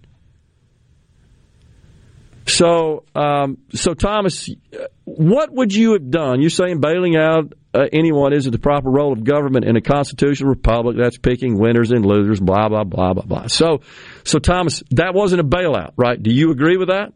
That was a loan. That wasn't a bailout. Did it put the banking industry on solid ground financially and stabilize it? Yeah. If we hadn't, no big deal. The global economy would have collapsed. And a lot of people stand their ground and say, we just should have done that. Okay. We'd all be in the streets still today, likely. That probably sounds a little crazy, hyperbole. I don't know what would have happened, unfortunately. The too big to fail banks concept is a concern, which is why we have regulations. The problem is, like with the Silicon Valley Bank, the regulators were asleep at the wheel. And they allowed that bank to fail and a couple others as well. By the way, one of the reasons the Dow is up today is because 2 days ago, stress test applied across the banking sector, new stress test, all passed, which shows that the banks are actually in pretty good financial condition, better than expected, better than thought by the market. a new set of stress test capital requirements, which is good news, honestly, for the market. And then today we had a little bit better situation. Thomas says it was a bailout. No, it wasn't, Thomas. It just wasn't. Bailout would be you don't have to pay it back. It was a loan. You're not making the distinction between a loan and a bailout. That's the difference. And by the way, if you borrow money from a bank, that's actually to the bank. That debt is insured up to a certain amount through an insurance program. It's operated by the federal government. It's contributed to by the banks.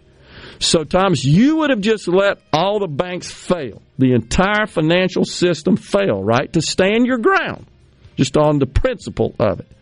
I hate that it happened, but here's my feeling about it. Government caused that problem, not the banks.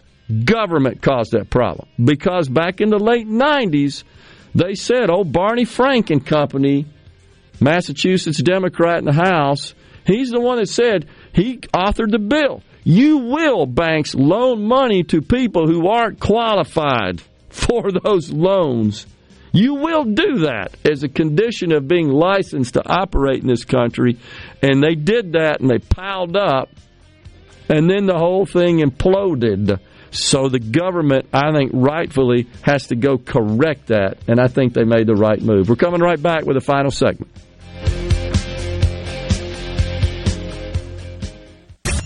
Gerard Gibert.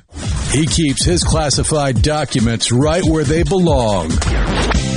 Inside a Journey record jacket from the 1980s. Gerard Gibert, SuperTalk Mississippi.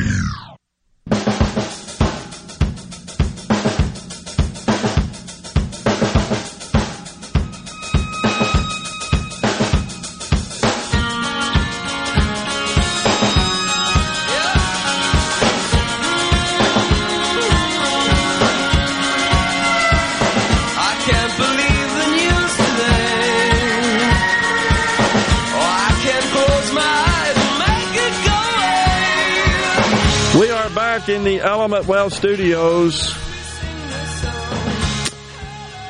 Let's see. Rusty asks, how many student loan holders are white? I'd say it's relatively close. I don't know the number, but most of the statistics you see published about this, usually the metrics are what percent of degree holders, based on the degree, take out student loans. So, for example, for white people, 38% of white people have loans, outstanding loans for their bachelor's degree. 57% for their graduate degree. And then black and African Americans, 54%, and then 76%. So, I believe as a demographic, though, the highest average balance of student loans is attributed to black females. Like $35,000, I want to say, is kind of the average that they have. But the difference, $41,000. It's been up, but increased a bit. Pacific Islanders, Hawaiian women at 38,000, American Indian, Alaska Native women at 36, and white women at 33. So it's not a whole lot of difference. I mean, I guess you could say the 7,000 between white women and black women at the top. Asian women borrowers owed the lowest amount among the women, by the way. These are just looking at the female statistics. Do we have females anymore? Hell, I don't even know. So, and the latest breakdown I saw showed that 60% of student loan debt held is held by those with master's degrees or doctorates. Yeah, it's graduate degrees because it's more expensive, for one thing, to earn those degrees. Typically, it depends, but those can come at a higher cost. Which they chose to take on. Yeah, and of course it's accumulating more because you're in school longer. So you naturally, if you've used leveraged debt for your education, you decided to stay in. Honestly, I couldn't afford it. I couldn't go beyond the bachelor's degree. I don't regret that.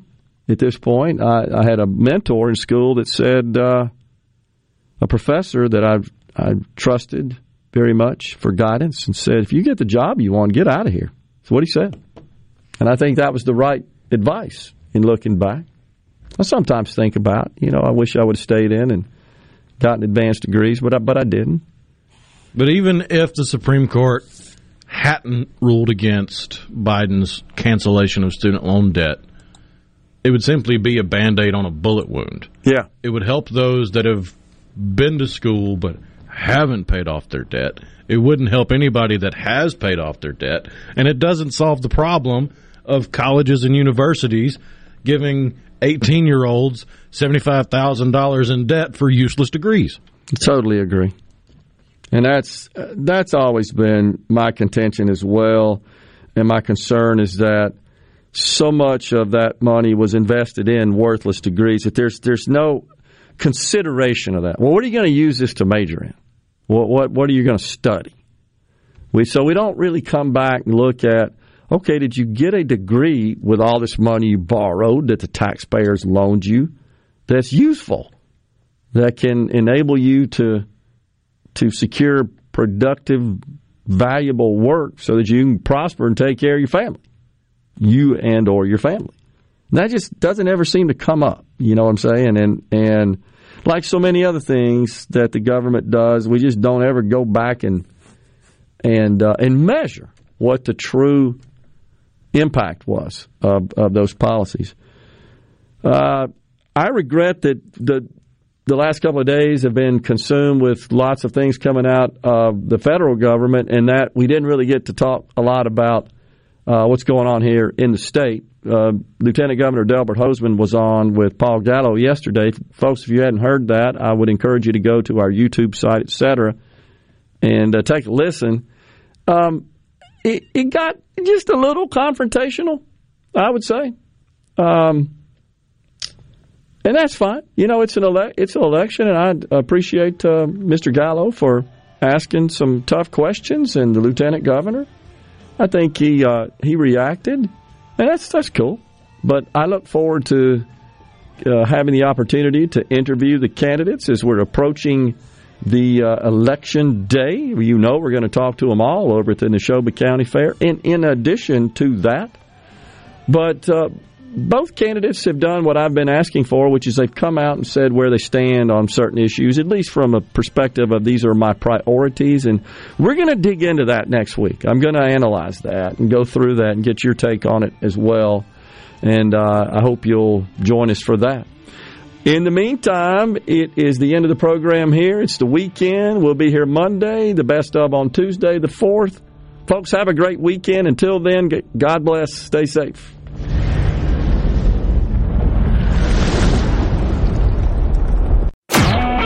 A SuperTalk Mississippi Media production.